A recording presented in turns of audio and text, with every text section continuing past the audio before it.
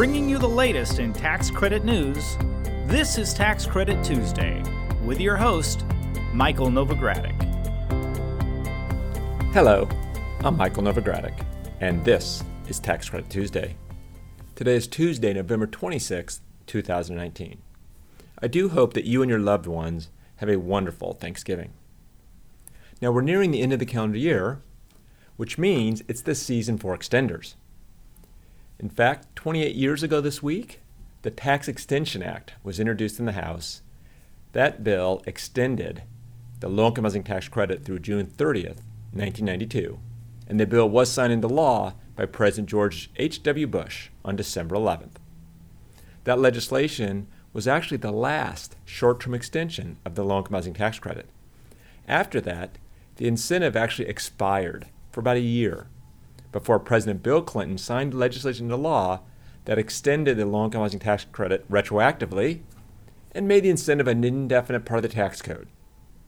Now, I will have updates for you in today's podcast on current efforts to enact tax extender legislation before the end of this calendar year.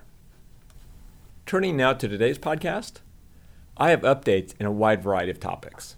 Obviously, tax extenders, as I just mentioned, as well as a messaging bill to repeal opportunity zones, affordable housing plans by Democratic presidential candidates, affordable housing legislation, income limits, as well as operating cost adjustment factors. And I'll close out with a roundup of news on regulatory reform, more on opportunity zones, public housing, as well as a state allocating agency update. If you're ready, let's get started. Now, as you've heard, or at least you've noticed, the federal government did not shut down last week.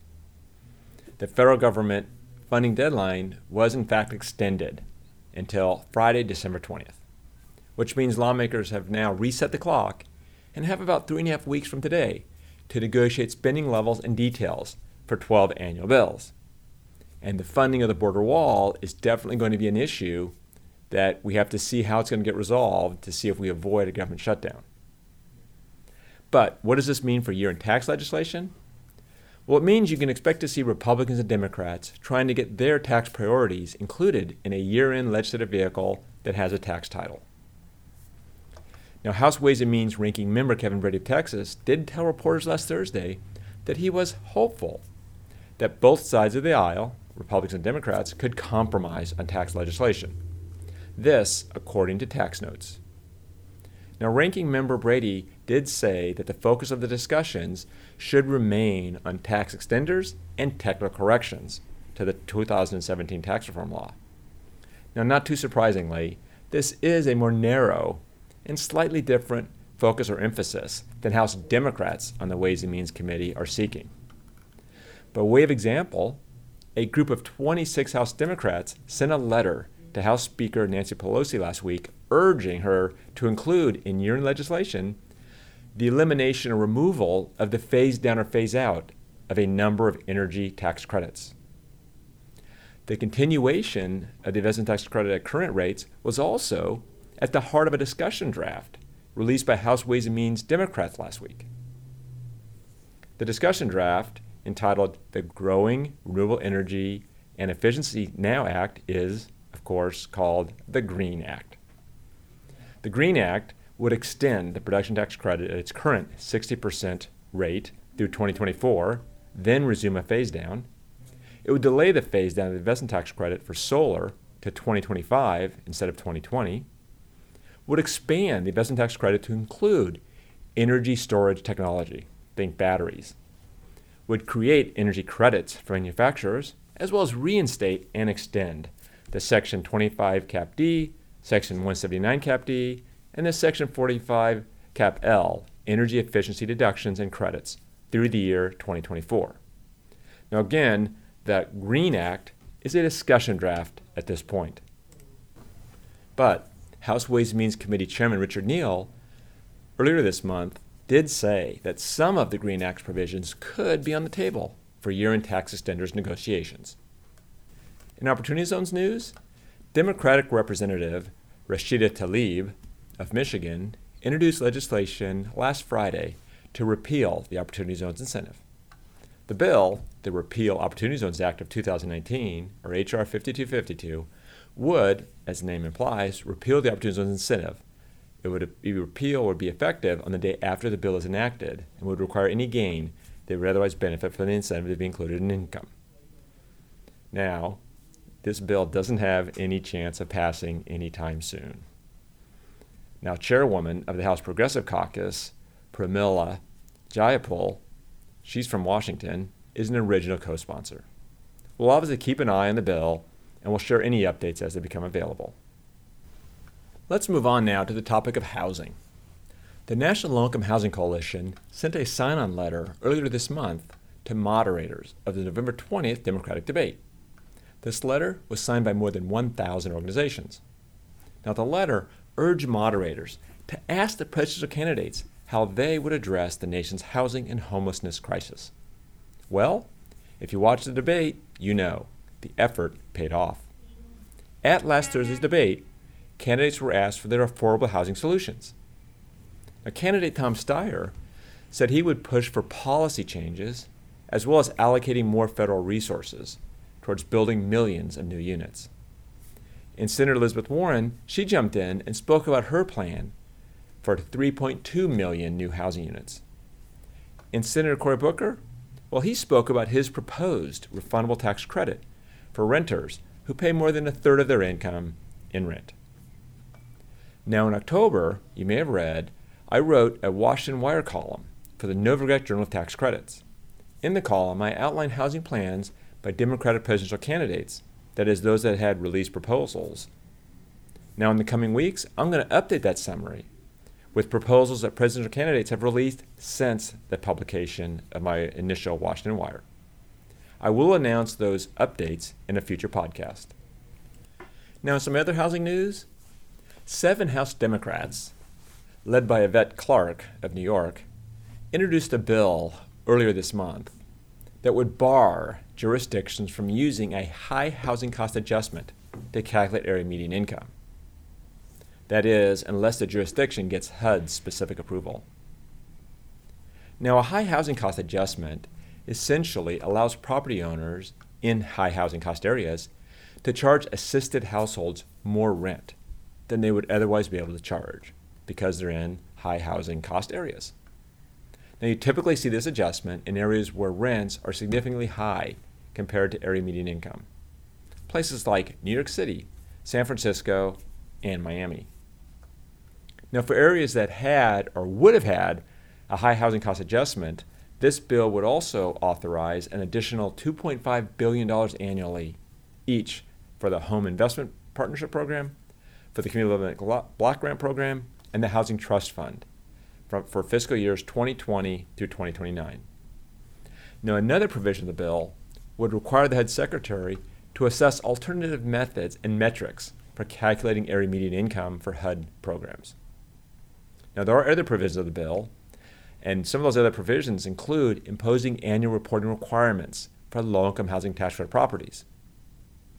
The proposed annual reporting requirements would include all post-allocation expenditures that substantially affect the basis of the building, 5-year rent projections, profits, tax credit syndication expenditures, and any other information required by HUD that's reasonably necessary to determine program compliance.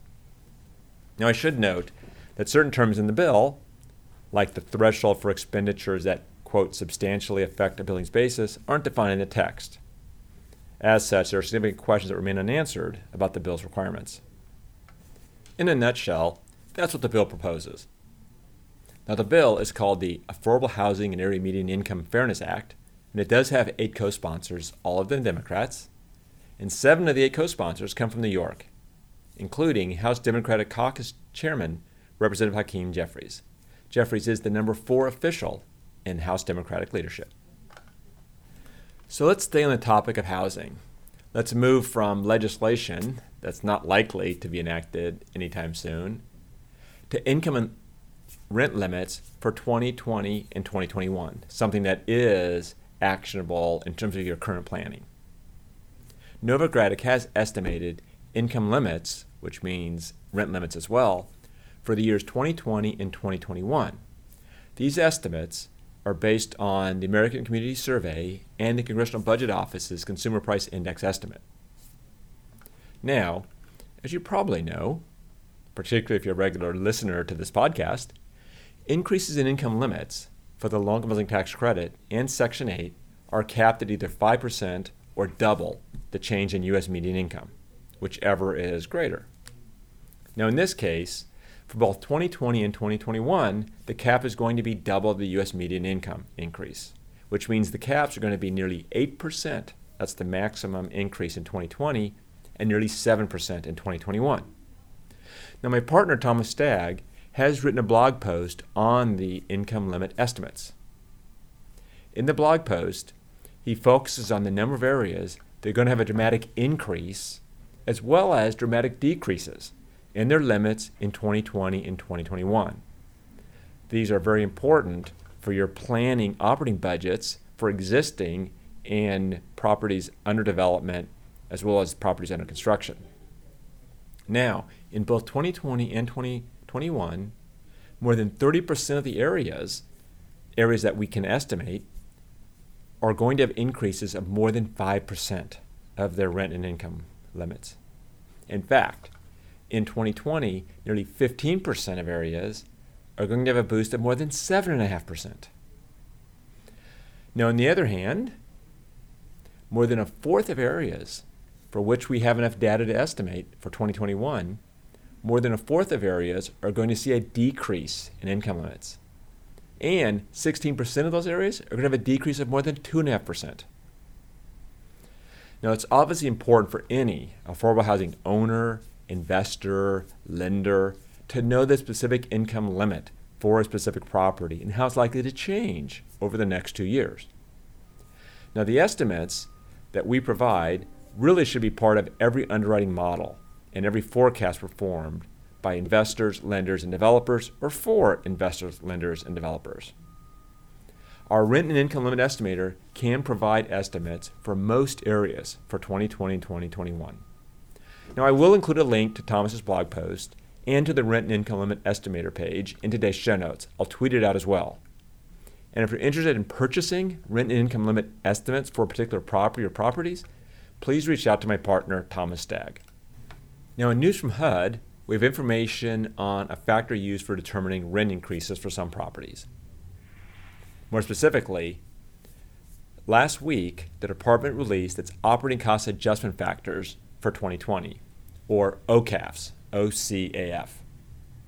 OCAFs apply to project-based Section 8 contracts, and the 2020 OCAFs apply to such properties or such contracts with an anniversary date of February 11th, 2020 or later. Now, the factors are used to determine rent increase adjustments for Section 8 properties, and OCAFs vary by state. Now, the national average is 2.2%.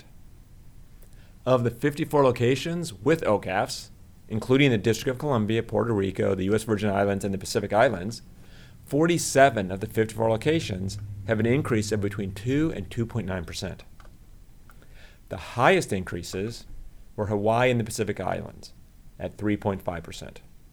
And the lowest increases in OCAFs were Missouri and Oklahoma at 1.8%. Now, if you have any questions about the OCAFs, please contact my partner, Rich Larson, in our Toms River, New Jersey office. Now, let's turn to Community Reinvestment Act news. Comptroller of the Currency, Joseph Otting, told reporters last Tuesday that the Federal Reserve would not join the other two banking regulators in their proposals to modernize the Community Reinvestment Act. Now, Comptroller Otting said that the main disagreement was how to measure CRA investment. Comptroller Otting did say he was optimistic that his agency, the Office of the Comptroller of the Currency, and the Federal Deposit Insurance Corporation, the two other banking regulators, could unveil a joint proposal in December, a joint proposal that could be finalized next May. I should note, the FDIC board is meeting on December 12th, where one of the agenda items could be to approve joining the OCC on a notice of proposed rulemaking to rewrite the CRA regulations. And by the way, while we're speaking of the CRA, you can read an interview with Barry Whitus of the OCC in the December issue of the Novogradac Journal of Tax Credits. This interview covers how Opportunity Zones investments are considered and evaluated under CRA and Public Welfare Investment Authority guidance. And speaking of Opportunity Zones, the Federal Housing Administration will offer an incentive for home buyers who rehabilitate homes that are located in Opportunity Zones. Starting on December 16th, home buyers can finance up to $50,000 of rehabilitation costs in their FHA mortgage for purchase homes in an Opportunity Zone. That $50,000 is a significant increase over the maximum $35,000 that can be financed for homes not in an Opportunity Zone. Also, the U.S. Small Business Administration, or SBA, they last Monday made an announcement that could give businesses in certain Opportunity Zones an advantage when competing for federal contracts. The SBA published a direct final rule that would allow governors to petition the designation of HUB zone status to certain covered areas. SBA anticipates that many of the covered areas will be Opportunity Zones.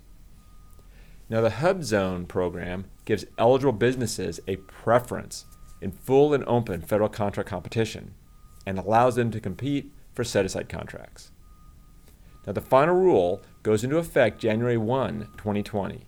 That is, unless significant adverse comments are submitted by December 16th. And I would certainly be remiss if I didn't emphasize that the Economic Innovation Group, or EIG, has launched an interactive Opportunity Zones activity map. The map has information on Opportunity Zones investments, opportunity funds, and state and local initiatives that adapt Opportunity Zones to local priorities. Data accessed with the map can be filtered by activity type and geography. Also, you can send EIG suggested updates to the map by email. I will include a link to the map as well as the email to send suggestions to in today's show notes, and I'll tweet out the link as well. Now let's turn from Opportunity Zones to public housing news. Democratic Representative Ilhan Omar of Minnesota last week introduced a bill that would authorize construction of $12 million in new public housing and permanently affordable private rental units. Under the bill, over the next 10 years, $800 billion would go towards new public housing construction, and $200 billion would go towards the Housing Trust Fund, a combined $1 trillion. Like the companion bills on the Green New Deal for public housing, introduced by Senator Bernie Sanders of Vermont and Representative Alexandra Ocasio-Cortez of New York, Omar's bill would repeal the Faircloth Amendment to allow the construction of new public housing. Now, the bill is called the Homes for All Act of 2019. Oh, by the way, House Financial Services Committee Chairwoman Maxine Waters introduced her housing and infrastructure bill that I described in last week's podcast. I'll include a link to the bill's text in today's show notes and a link to last week's podcast summary of the bill. And in state-level news, the Wisconsin Housing and Government Development Authority has issued modifications to its qualified allocation plan for 2019 and 2020. The allocation plan now includes the average income option for the rural set-aside for 9% low-income housing tax credits. These changes will allow properties that already received an award under the 2019 rural set-aside to retroactively amend their application to include the average income option if they meet a series of qualifications. One of those qualifications is 100% of the units must be low-income rent restricted. Now, applicants for the 2020 rural set-aside will have the same option as well. I'll include a link to the summary of the changes in today's show notes. Well, that brings it to the end of this week's report. But I do want to note, copies of the updated 2019 edition of the Novogradac New Markets Tax Credit Handbook are available to ship this week. There is a new section on the interaction of the New Markets Tax Credit and Opportunity Zones. There are also updated sections on allocation agreements, using the CDFI funds, Awards Management Information System, or AMIS, and more. There's a link to purchase the book in today's show notes, and I'll tweet it out as well. That's it for now. I'm Michael Novogradac. Thanks for listening. This weekly podcast has been brought to you by Novogradac & Company, LLP. Archived podcasts are available online at www.novoco.com/podcast or by subscribing to the Tax Credit Tuesday podcast in iTunes. You can find related links referenced in this podcast in our show notes at www.novoco.com/podcast. Novogradac & Company, LLP is a national certified public accounting and consulting firm with offices nationwide. Learn more about our professional services at www.novoco.com.